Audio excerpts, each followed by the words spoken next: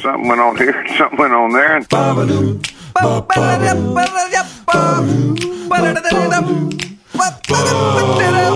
This time on TNT, We take a stroll down each of our respective career paths. we play a fun new game called Band Starter Kit. Plus, what songs and albums did Mutt Lange not produce? That's all coming up right now on TNT. Happy New Year, even though it's late. So late. It is so late. And you know what? I'll eat it. It's on me. Yeah, we'll eat it. No, I'll have a little taste. No, It's been a busy holiday. Let me enjoy eat it bite by bite. Okay. It's my fault. Okay. Can we talk about it or not? Well, yeah, I guess I'm not telling tales out of Yeah. school. No. We're undergoing a friendly exchange of information with CRA. And this is, well, I mean, we've talked about this before, and you've had dealings in the past with having to do tax stuff, right? Yes. And tax hell, and being a owner of a few businesses, like it's just the way it is. And It's just the way it is. Yeah. Yeah. And here's the outcome that I would like to share. It's still pending. Yeah. But obviously, we have accountants. They are communicating with CRA. The people at CRA deal in kind of numbers and receipts. They don't really deal in context. So I was feeling very strange because, first of all, the system is designed to catch people trying to get away with stuff. And we're not trying to get away with anything. We didn't misrepresent what we spent, or we didn't say we spent money on a home renovation project, for example, that we actually used to make a bathroom in our house. Like we didn't do any of that. Yeah.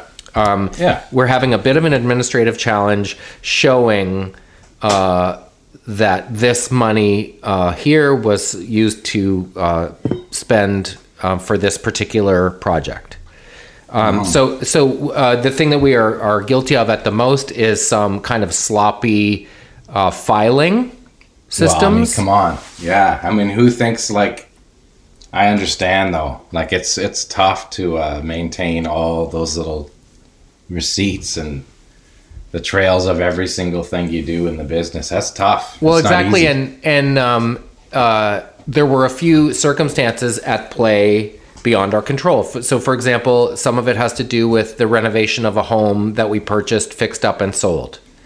Happened during COVID, for example, at a time when tradespeople wouldn't be at the house at the same time, which lengthened the project, of course.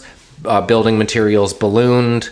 So it was kind of the perfect storm of challenges in this moment. Anyway, I understand it's a lottery. I understand it's random who gets audited and what have you. But this is the outcome that I would like to share because it's a great lesson and a great reminder. Like I said, I was feeling pretty arm's length about the whole process because we have accountants. They are talking to them. I hadn't talked directly to them. So we had a guy. He has since gone into another job. We got a new person. That person has a boss. They sent us a letter that was like, whoa, that's not how we saw things at all. Anyway, long story short, I called with our accountant's permission. I called the supervisor guy and was like, hey, do you have like 6 minutes? And he was like, yeah, of course. That's my job. We ended up speaking for half an hour. And I just explained our story. Here's what happened. Here's where I think there's some confusion. Not sure if you, because you inherited this file, if you knew my backstory with your colleague, like just wanted to tell you all the things that I know. Yeah. And I could feel, it's like when you're crossing the border and they're like, why are you going to the States? And you're not doing anything wrong, but I don't know if it's a Canadian thing but you just suddenly feel like, I'm so sorry. You're right. I shouldn't go on vacation. It's kind of the same with governing bodies like CRA, where just automatically you feel like a bad person and you're doing something wrong. Yeah. I can't tell you how reasonable and human the person I talked to was, who then suggested I call his colleague who's directly in charge of the file and have the same conversation with her, which I did. I felt like I'm sort of we'll see where it lands, whatever happens, and I guess lesson learned, whatever kind of person. But I felt my heart rate going down just in talking to them. Yeah. And sometimes we think, to do that job, it must take a certain kind of person who doesn't care or whatever. These people were very sympathetic and understanding. We'll see where it lands. Maybe that's just, the path of least resistance for them. But I genuinely appreciated that they seemed to have time and interest in hearing my side. Mm-hmm. So that was a good outcome. It was just a reminder that sometimes when you just go right to the root of it, like I said to the guy, I feel very weird that my fate is at arm's length. So I just feel much better talking to you directly. So that way, no matter where it lands, at least I will feel like, well, I did everything I could. Yeah. Yeah, there you go. But not a fun process to go through, I'm sure. Not a fun process. And it's interesting. I know in the last episode we were talking about kind of New Year's resolutions, and one of mine is to simplify. And it's true. I don't know if that's like in your 20s, you're kind of figuring out. 30s and 40s, you're like, I'm going to go hard. And then in your 50s, you're like, I just want to strip everything down. I just want to not have all these complications. And one way things can get complicated is by trying to do too much or biting off more than you can chew. Or in my case, getting involved in things that aren't my strong suit or, aren't in my lane. Yeah. Well, it's a lot. There's anything that you're doing passionately or something, even if it's a business that you have to work hard to maintain. There's a lot of extra stuff that goes into those places that are not exactly what you wanted to be doing, but are inherent in those things, right? Yeah, that's what it is. It's like when you're say I want to do this one, I want to start this thing. That's actually more like 5 or 6 things when you end up doing them, exactly. Right? And then if you're doing like 5 or 6 different types of things in your life, man, that it just can be a lot of clag that you're like, God damn, this part again, Well, and the thing that I always bump up against is, as Buddy from Street Sense, I sort of take this weird pride in a DIY approach to things that I'm not good at or have never done before. Yeah. That if you can farm it out to get someone who does it for a living to do it in 1/8 of the time, that's actually smarter. Yeah. So I'm just trying to be smarter. But it's like when you're in a band, it's like you love to play an instrument. That doesn't mean you signed up for marketing and business of the music industry. Exactly. And social media savviness. Which to some degree you have to do as a small business person. Like Carol's store, for example, I'm the photographer. She's the stylist. The girls are sometimes models. Like those are all jobs that you just kind of have to do to get the word out there. For sure. But like, that's it. It's like when you remember when you're a kid and you see the ads of like the local businesses, right? Yeah. And they always have like the family there. Remember, I don't know, you probably didn't see, there was a furniture store and it was always like, first it was just the guy talking, and then all of a sudden his kid was born as a baby and he's holding the kid. Next thing you know, like 5 years later, the kid's in the ad. It's a mom and pop shop. And then by the time the kid's 15, it's just the kid.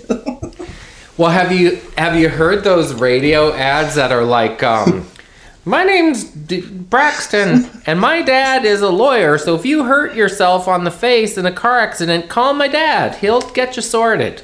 Come on, I don't think I've heard that. Yeah, that's not a specific one, but like no, but that's when like, the kids, I know what you mean. Kids are doing radio spots for the family. My dad cares a lot about people. Yeah, and he really likes people's teeth. He's been taking care of my teeth since I was a kid.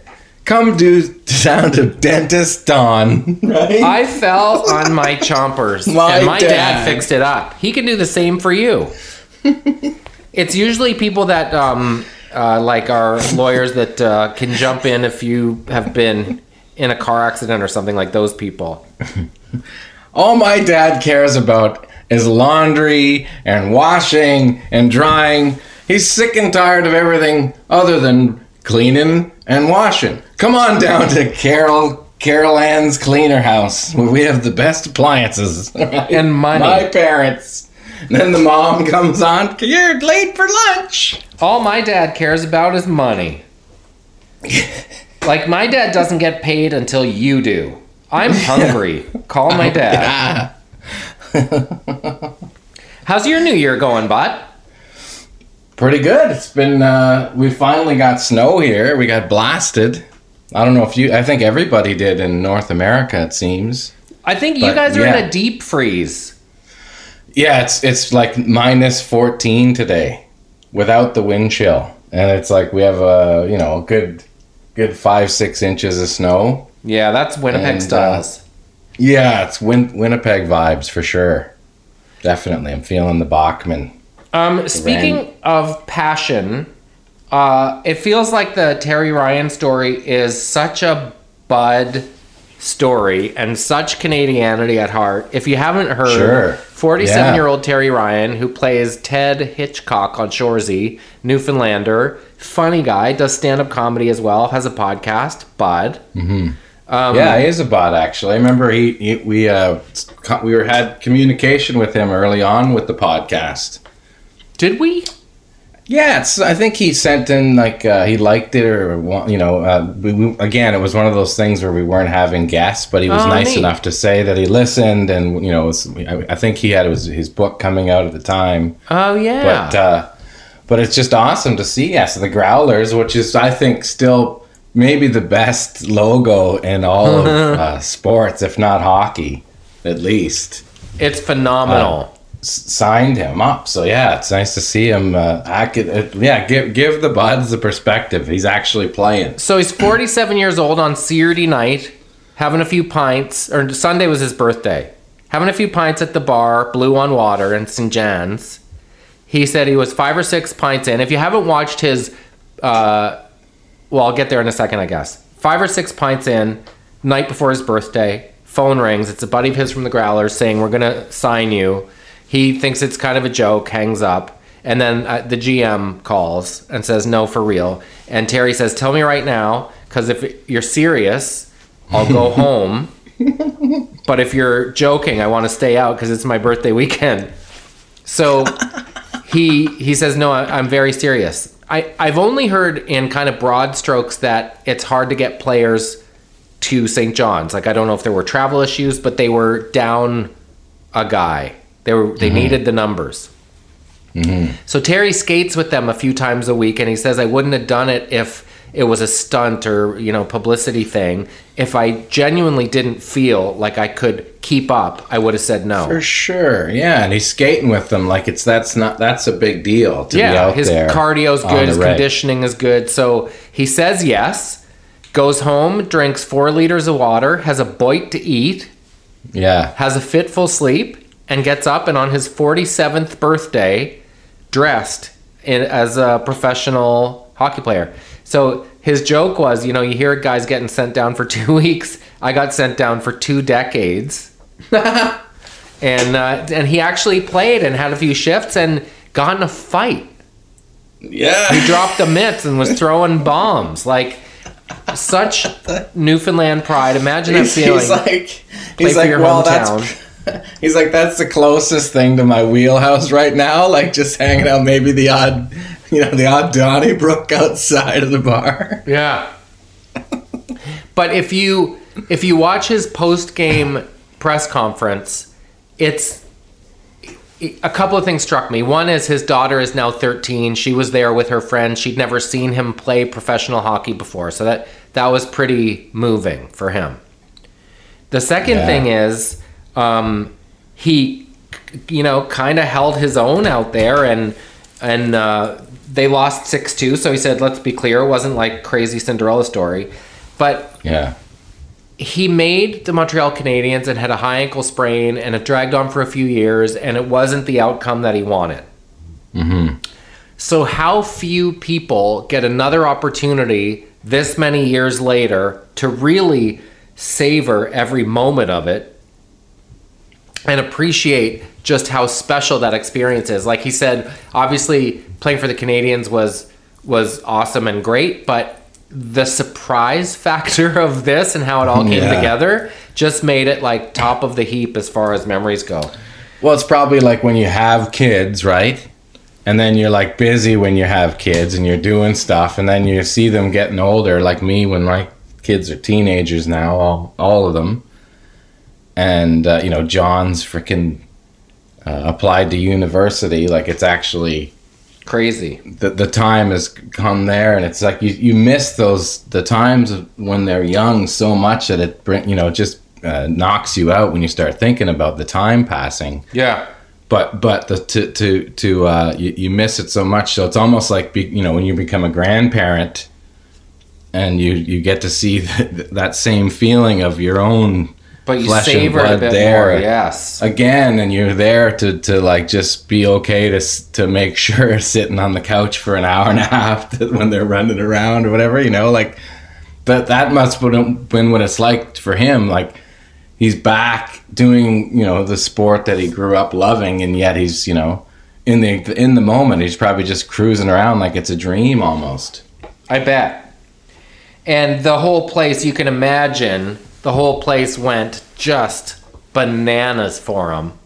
Oh, for sure. Which must have felt great. Like, he's already a legend in that town. And they said, so do your castmates from Shoresy know? And he said, Jared Kiso sent me game notes. Like, looked up the other team they were playing and, like, sent him a few thoughts and things to know about the other team. Just awesome.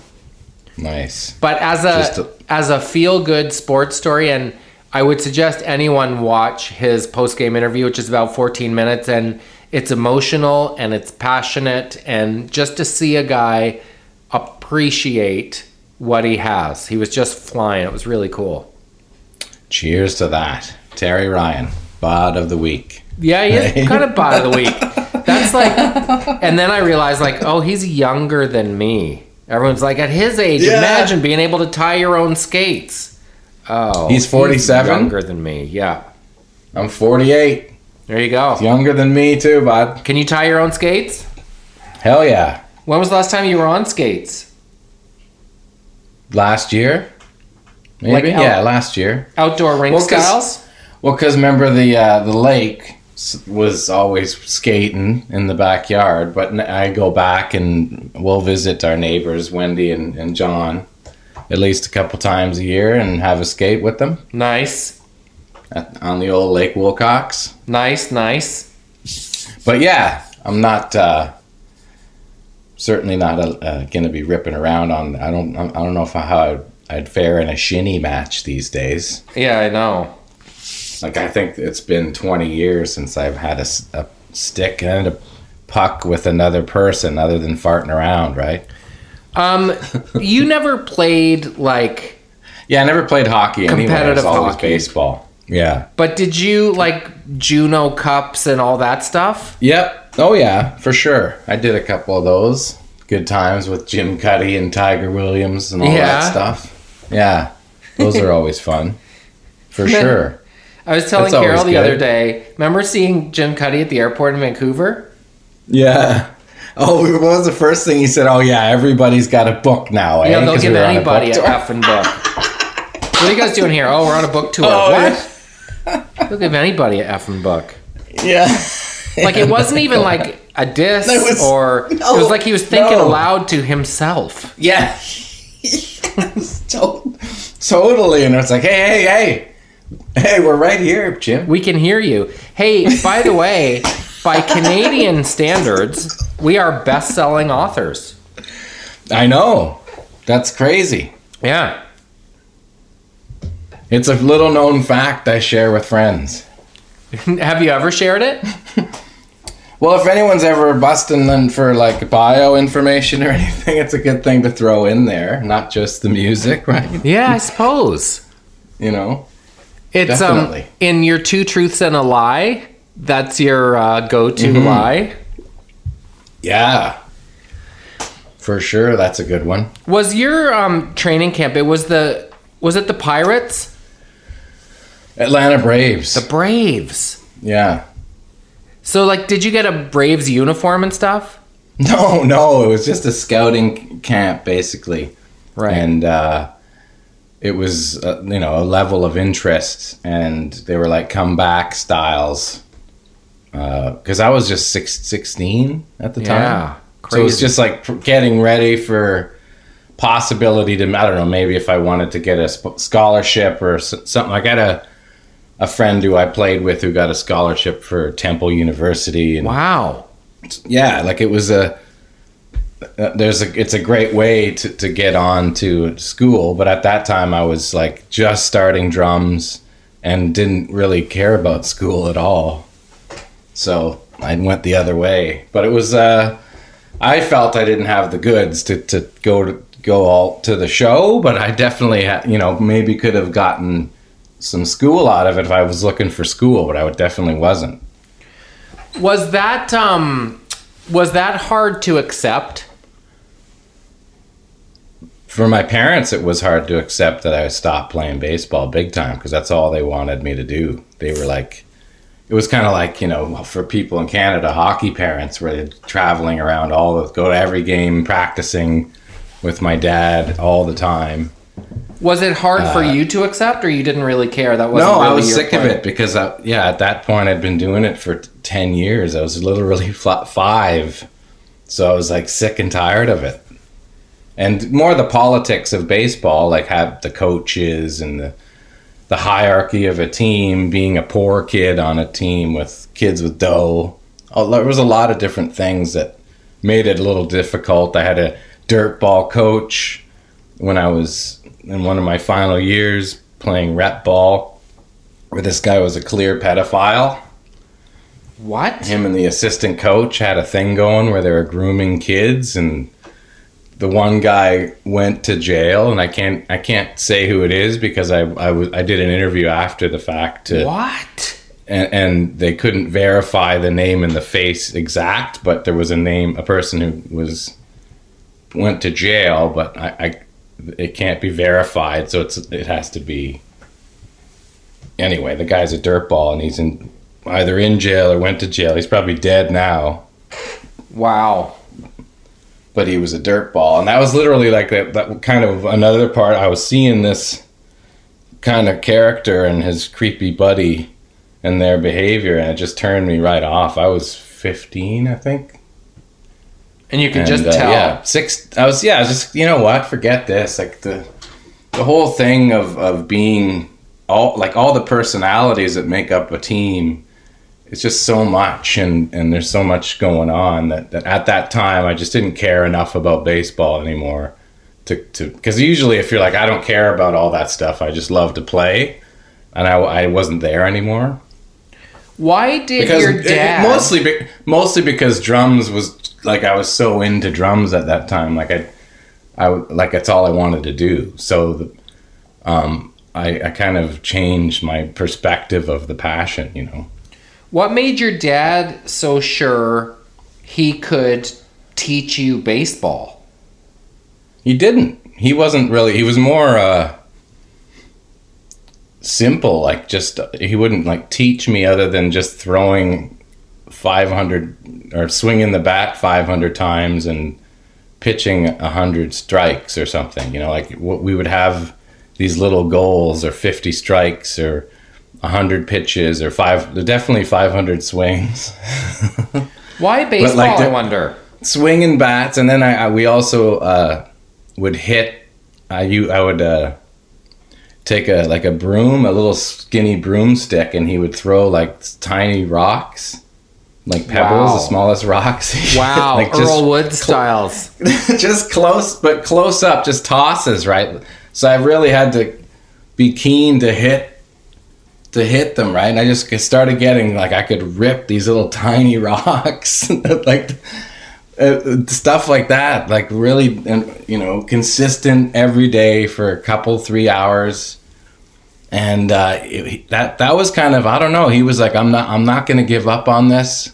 I'm going to really, give him a chance to be great at something, I guess. Why wasn't he into soccer? Like, I can't imagine baseball was exactly ripping in the UK. Well, you know what? Because he moved to New York in the 50s as a kid. And he became a fan of, like, the Giants and then the Brooklyn Dodgers. And he loved baseball. So he would, living in the Bronx, he just saw all this great baseball. And that was all people cared about in his neighborhood. So that was it. Wow. So yeah, no. Do you remember sitting them down and saying I'm out, or it just sort of was pretty natural? No, they were pissed off. They were really mad. They would have been happy with me quitting school and just going with baseball. You know what I mean? They cared more about baseball than school. Wow. So yeah, they were pissed off. Especially the fact that my dad was already a drummer and in a sense failed because he quit doing it professionally because he wasn't making enough money to support 4 kids. Funny that most parents would be like, you need to quit this baseball pipe dream and get something more steady. Oh, I know. Yeah. But yeah, I don't know. I think it's because I don't know. Like we were in kind of dire straits financially at that time. He was just working at Sears, making like 28 grand a year, and my mom was like working at Dispatch at Purelator for like just above minimum wage. So it was rental apartments and month to month. Yeah. So at that time I was like, it was only passionate things you're into. There was nothing, money to do anything else. So I was lucky to care, but I think the desperation of being really poor helped kind of kick my ass to work harder at it. You know what I mean? But it's funny that you kind of did the same thing. It was like a fight or flight thing happened in your head at a very young age. And you're like, well, I can't just sit here. I have to try and, what else do? You follow your dreams, right? That's the only thing you can do. But often, I would say it's a more typical cycle that people like your folks would say, okay, but you're going to study hard in school and be a doctor so you don't have to feel the struggle. Like it was unique that you were encouraged to pursue things that were sort of outside the conservative realm. In my case, it's funny when people ask, like, why did you choose to do this? I didn't choose to do anything. I was just grabbing whatever vines came my way. Yeah, you were. It wasn't like you had this big plan and you're checking off a list. You were just trying to stay alive and provide for yourself and your family. And it's easy in retrospect to sort of make it seem like a series of good choices. Yeah. But it was, luck to some degree and then backfilled with hard work. Yeah. And for me, like with success, my family was like, we were so close, but they were in the same position, right? So like basically the first house I bought was their house. And I was just living in it. Because I was like, I can't sit in this shitty little apartment with, like, we were living in a 1-bedroom apartment. My parents were taking a mattress and putting it out on the living room floor every night. One of those foam mattresses. So Crazy. me, James, and Jenny had already moved on. She had kids and with the family. And me, Jet, and James were all in one room. And my parents in the living room. And James was in the closet with his typewriter all night hacking darts. Really? Yeah. Yeah. For typing and hacking darts. And me and Jet sleeping in the, all what's he typing mattresses. In there? His poetry and writing. That's all he did. He wrote and wrote. Yeah. pretty weird scene, man. And yet, at the time, perfectly normal. Like, it was just what everyone knew, right? That was it. That's comfortable for me. Right when you're like, this is normal. So yeah, like I was like, I got to get the fuck out of here. They can't live like that. Let's get a place. So I bought a small little house in Rexdale, and yeah, I had my, I remember watching Seinfeld when it was on in the house by my own room, right? Stoked that I had my own room. Yeah. And a TV in my room. Right? Meanwhile, like Starseed's pounding on the radio. Yeah. Right. Do you think, like in a Simple Plan way, do you think you channeled some of your rage and uncertainty into drumming? Like, was it a good outlet? Yeah, no, definitely. Hitting things helps. It's great. Drumming is the best because you're not only getting out physical exertion, but you're connecting to time and playing, right? So you're like, it's a double whammy, And you have to be present. Yeah, I mean, it's like jogging is great because you're running in balance and you're kind of creating a tempo the same way by running and walking. Like you're creating a tempo when you're walking. That's why it's something that's great because you start it and you feel like, okay, I'm on this train of feet but it's a similar thing with when you're playing music. Once you start playing time, it kind of propels you in a way, and you feel like you're doing something else. There's a connection that creates energy in a way. That's good for you. I'm into it. Yeah. Before we take a break, I just wanted to give a shout out to a couple of OG buds. The Oilers were in Montreal to play the Habs this weekend. They won in overtime. They're on a 10-game heater.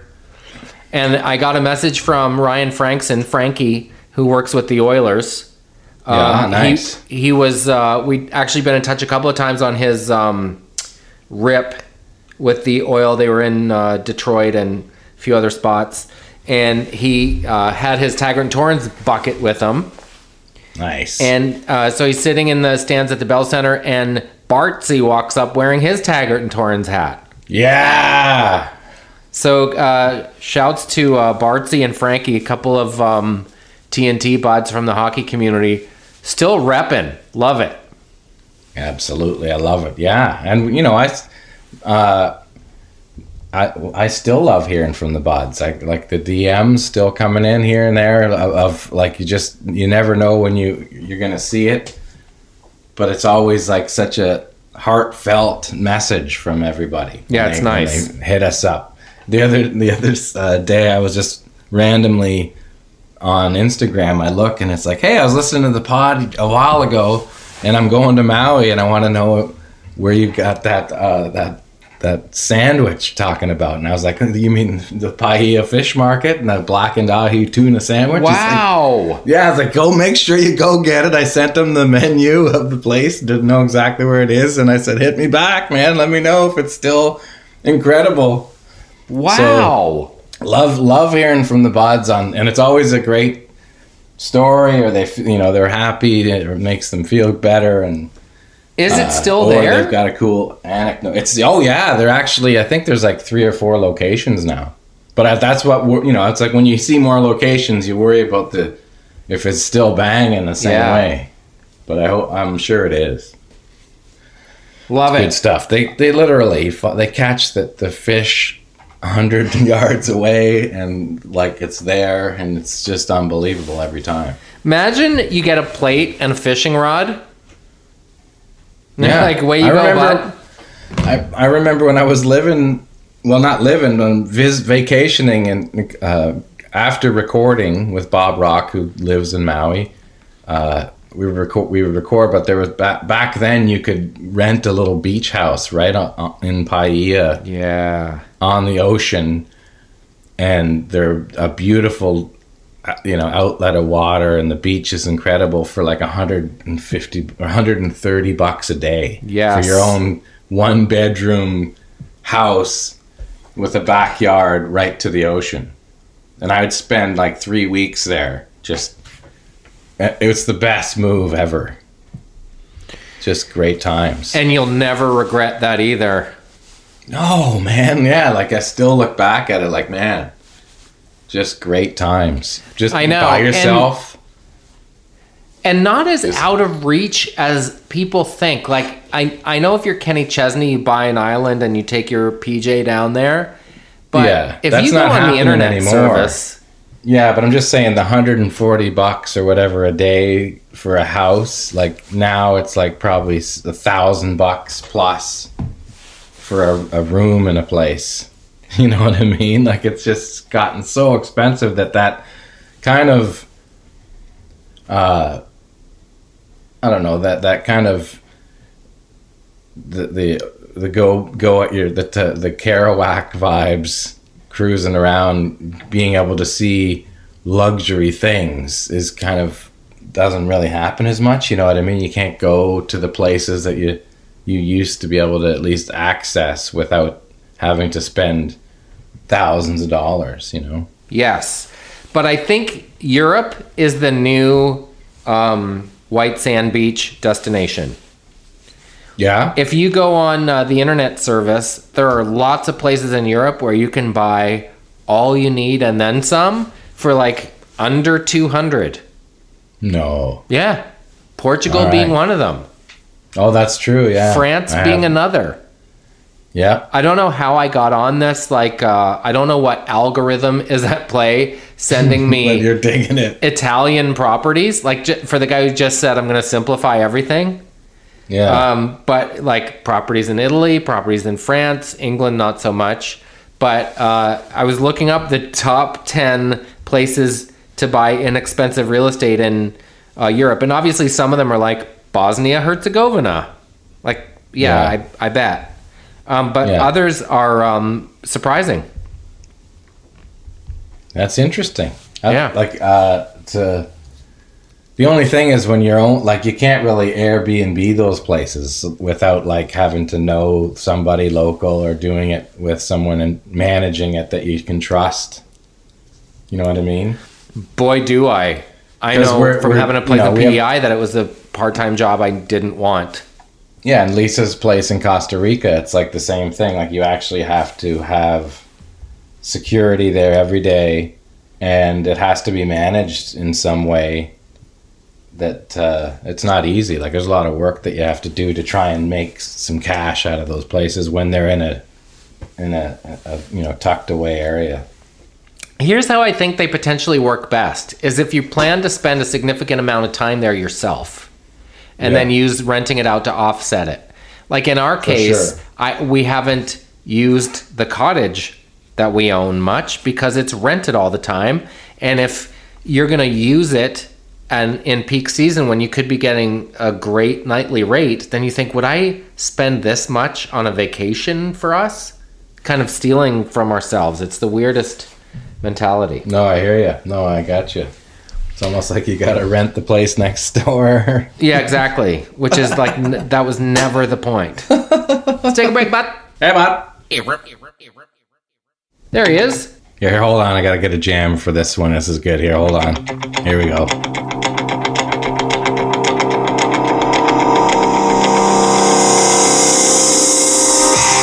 We got a game, bud. New game. I'm into it. It's called Band Starter Kit. Yeah. Where one of us asks the other, what's the starter kit of the band that they're going to say? So if I Yes. say Pet Shop Boys, what would you say? Shiny suits, shoulder pads, and glasses with no prescription. And if you said Tool, I would say a bong, a gym membership, and a Joe Rogan t-shirt. Okay, so let's go band starter kit. Are you ready? Band, I don't know. Are you going first? Doesn't matter. Okay, you go for. Yeah, you go first. Give me one first. Okay. The band is Limp Bizkit. Okay. Puka Shell Necklace. Yeah. See, I'm just thinking of things that Fred Durst wears, like the backwards red baseball cap. Yeah, but you think of the person too, Yeah, right? And the it's, person who's the 20 fan. years. It's 20 years later, right? But they're still hanging on. So yeah, the Puka Shells is still going. Well, this raises a good question. So, if the band is from back then, is it the person now or what the person back then would have had? It's the person now. Okay. Yeah, it's kind of like, yeah. Okay. It's like you're going to the concert, right? Okay, so Puka Shell Necklace, Right. Dodge Charger, and heavy bag in the garage. Heavy bag that's totally unused. Yeah. Careful, I had one of those. Okay, Sugar Ray. Oh, Sugar Ray. Sugar Ray, okay. Now, like if you're a fan, Yeah. you're a fan now. Yeah. Okay, I'm gonna say one of those. The reason they're on my mind is because he hosts a show on Sirius. It's probably like 90s at 9 or something. Yeah. And he said, I take off my hat and my frosted tips to you, sir. Yeah. It was like a tip of the frosted tips to someone he's giving a compliment to. Oh, So I'm Weezer. gonna say. Oh, nice. I'm gonna say for sure, like one of those little the Coke spoon necklace, Yes. and then like those remember those workout pants?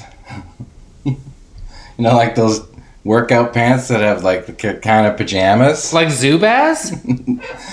No, the baggy ones, like I don't know. Is that what those were? The workout pants that were baggy? They had like a tight, like wrestling pants, like they have a tight waistband, Yeah. a tight, thick waistband. Well, not tight, but yeah, they pull like pajamas basically. And then he's got probably those white sunglasses, like the Freedom Fighter sunglasses. Gross.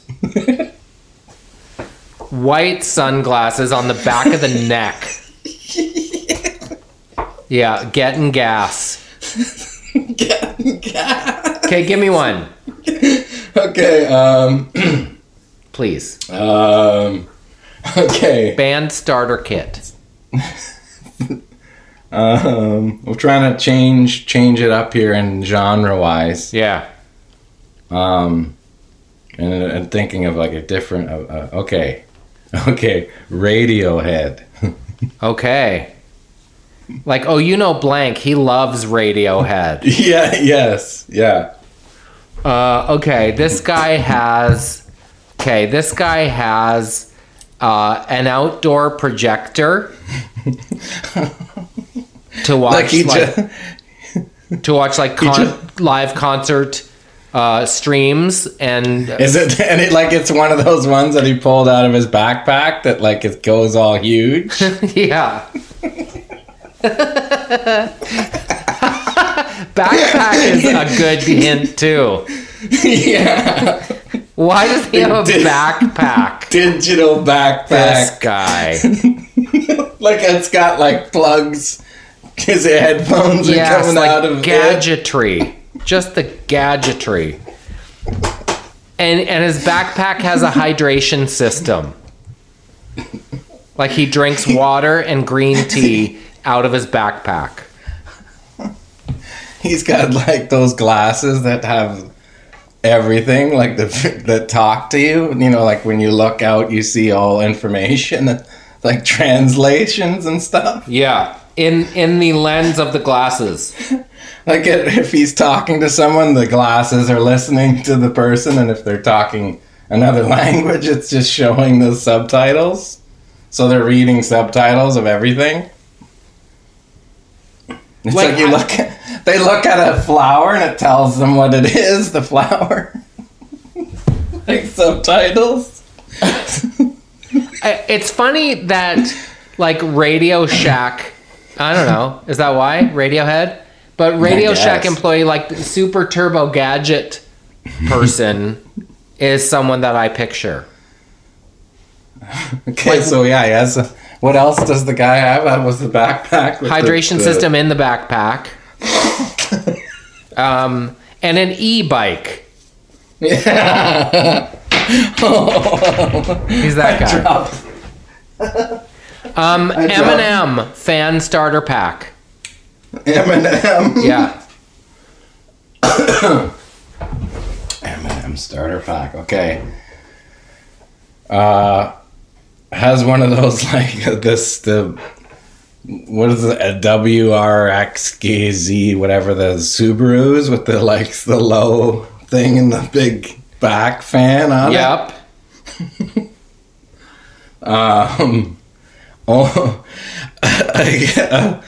A closet full of only jogging pants and hoodies. Like still. Yes. And he unlocks the basement of his parents' house. That's where he lives. That's got the key to the basement. Walkout. He has his own door. Yeah. And he put a lock inside the basement door so his parents can't come down. Yes, yeah, his own entrance. Because all he does inside there is just watch pornography and rage.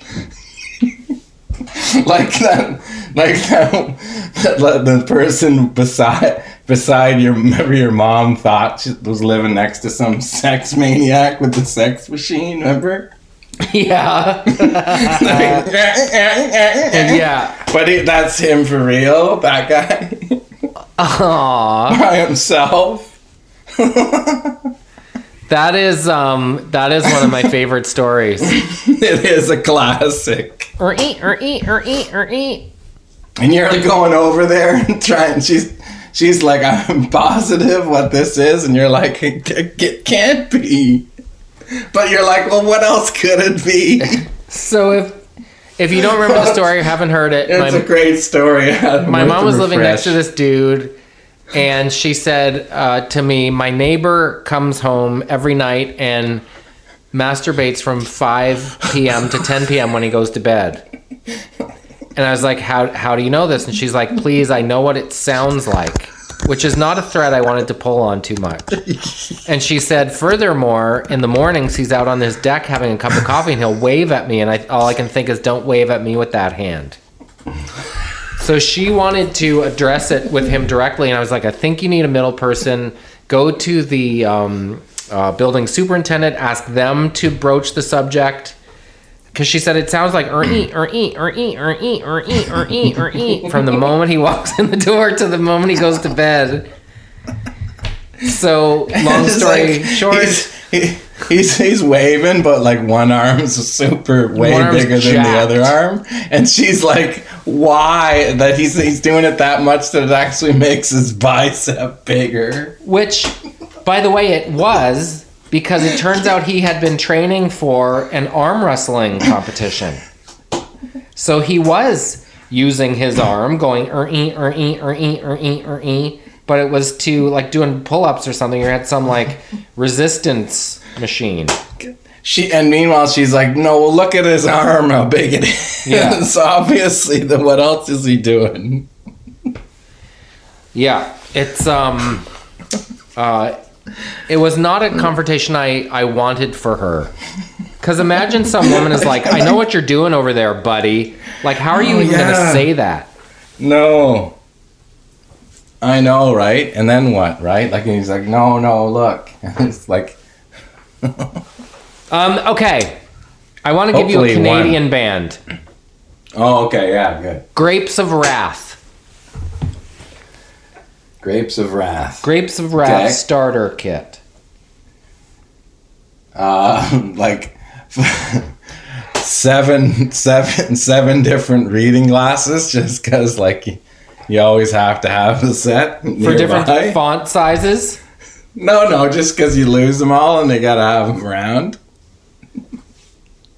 So lots of reading glasses. Including one on a chain around your neck. Like, yeah, for sure. Because it's like, I can't read shit without these things. And because I'm myself included, I'm like getting there with that. Not quite, but I'm getting there with the phone of not being able to see anything. Secondly, rolling around in a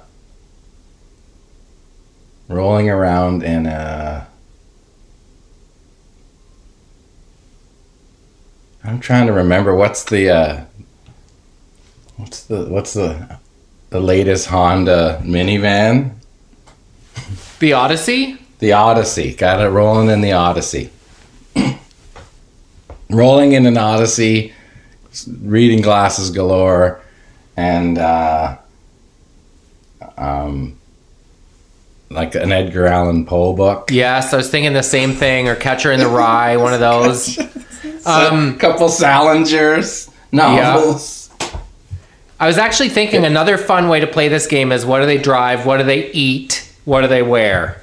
Starter kit. Yeah. That's what's good, because it can be anything in a way. Yes. Kind of gives you a little bigger palette. Okay, I'll give you a Canadian band. Hit me. Rush. Oh, I feel like I know these dudes. Yeah, you do, I'm sure. For sure. We all know the Rush guys. It's funny where it's only Rush. They don't want to hear, like this guy's, the Rush guys that don't want to hear anything about any other band. They're out there, a lot of them. And it's funny because the Rush fans are very different than the guys in Rush. 100%. Absolutely. Well, it's like they created. How does that happen? They created a monster in the Rush fans. Not in a bad way, but like there's some crazy Rush fans out there. I saw an interview with Geddy, and he was saying within like a week of Neil's passing, people were sliding into his DMs and saying, "I'll drum for you guys." Yeah, that's pretty greasy, man. Yeah, absolutely. Like I get creeped out when I hear, when people ask me, "Hey, you talk to those guys?" And I'm like, "No, man, I'm not talking to anybody. No way." There is a rumor that they're getting back together. And people have asked me, like, "Hey, what would you think about?" I'm like, "Sure, obviously, but I mean, I would never ask and never want to ask or say, just so you know, I'm available." You know what I mean? Like, come on. Obviously, everybody, whoever has played drums, is available to that phone call, So to ask is just ridiculous. That's just, and it's like noted that, like, I won't call you, right? If anyone was like, "Hey, kid, just throwing this out there." Okay. Putting the list of, like, the no calls. I would think, because that speaks to someone's overall poor judgment. And you wouldn't want someone with poor judgment in your space. Yeah. Well, and I haven't heard anything, but I mean, even if it is, then it's obviously a very private thing, and they have their own reasons for doing it. So yeah, that's it's not like, even if you hear about something like that, that doesn't mean there's like going to be some cattle call, where you go and do that. I'm sure if that's true that they're talking about that, then they've already clearly have somebody in mind, and that's kind of part of the thing. You know what I mean? Like, they wouldn't do anything unless they felt comfortable with somebody to do it with, and that's a very personal thing and requires a lot of conversation and respect. And if that's happening, then I'm sure that's a great, and it's a very private thing, but I doubt it's anything other than that. And even if it is happening, you would have to be in the conversation for a band, a high profile band that was looking to find a new drummer. I'd like to hope so. Yeah. Yeah. Sure. Yeah. Like, what if Nickelback was like, hey, you want to join? That would be a hoot, wouldn't it? Sure, absolutely. I anything, it's any music that's like band that's been doing what they've been doing for a long time, and they're solid. It's like it's all great. Selfishly, I'd like to see you in. I wouldn't give a like Shania. Why? Because I'd like to see you crushing it in a genre of music that is not one you would choose. Like, that would add a layer of enjoyment to me to watch. Yeah, Whose totally. bed have your boots been under? You just wailing on that? I would crush that. I have played that song. Have you? Yeah, not that one. I played. Yeah. Yeah, I've played that. That's a dance floor rump shaker. That song's got a tricky little arrangement there. There's a lot of little stops and pauses and weird spots. I'm going out tonight, a thing is on the light. And yeah,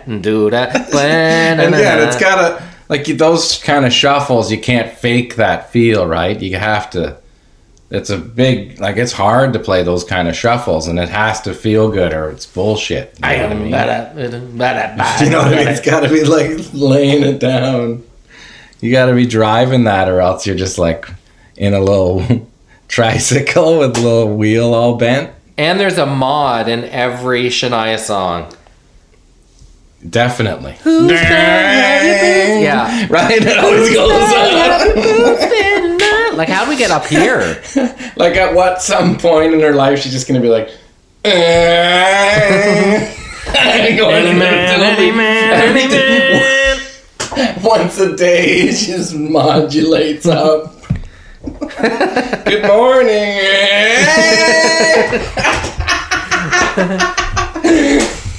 Good morning. Whose bed have your boots been under is a jam?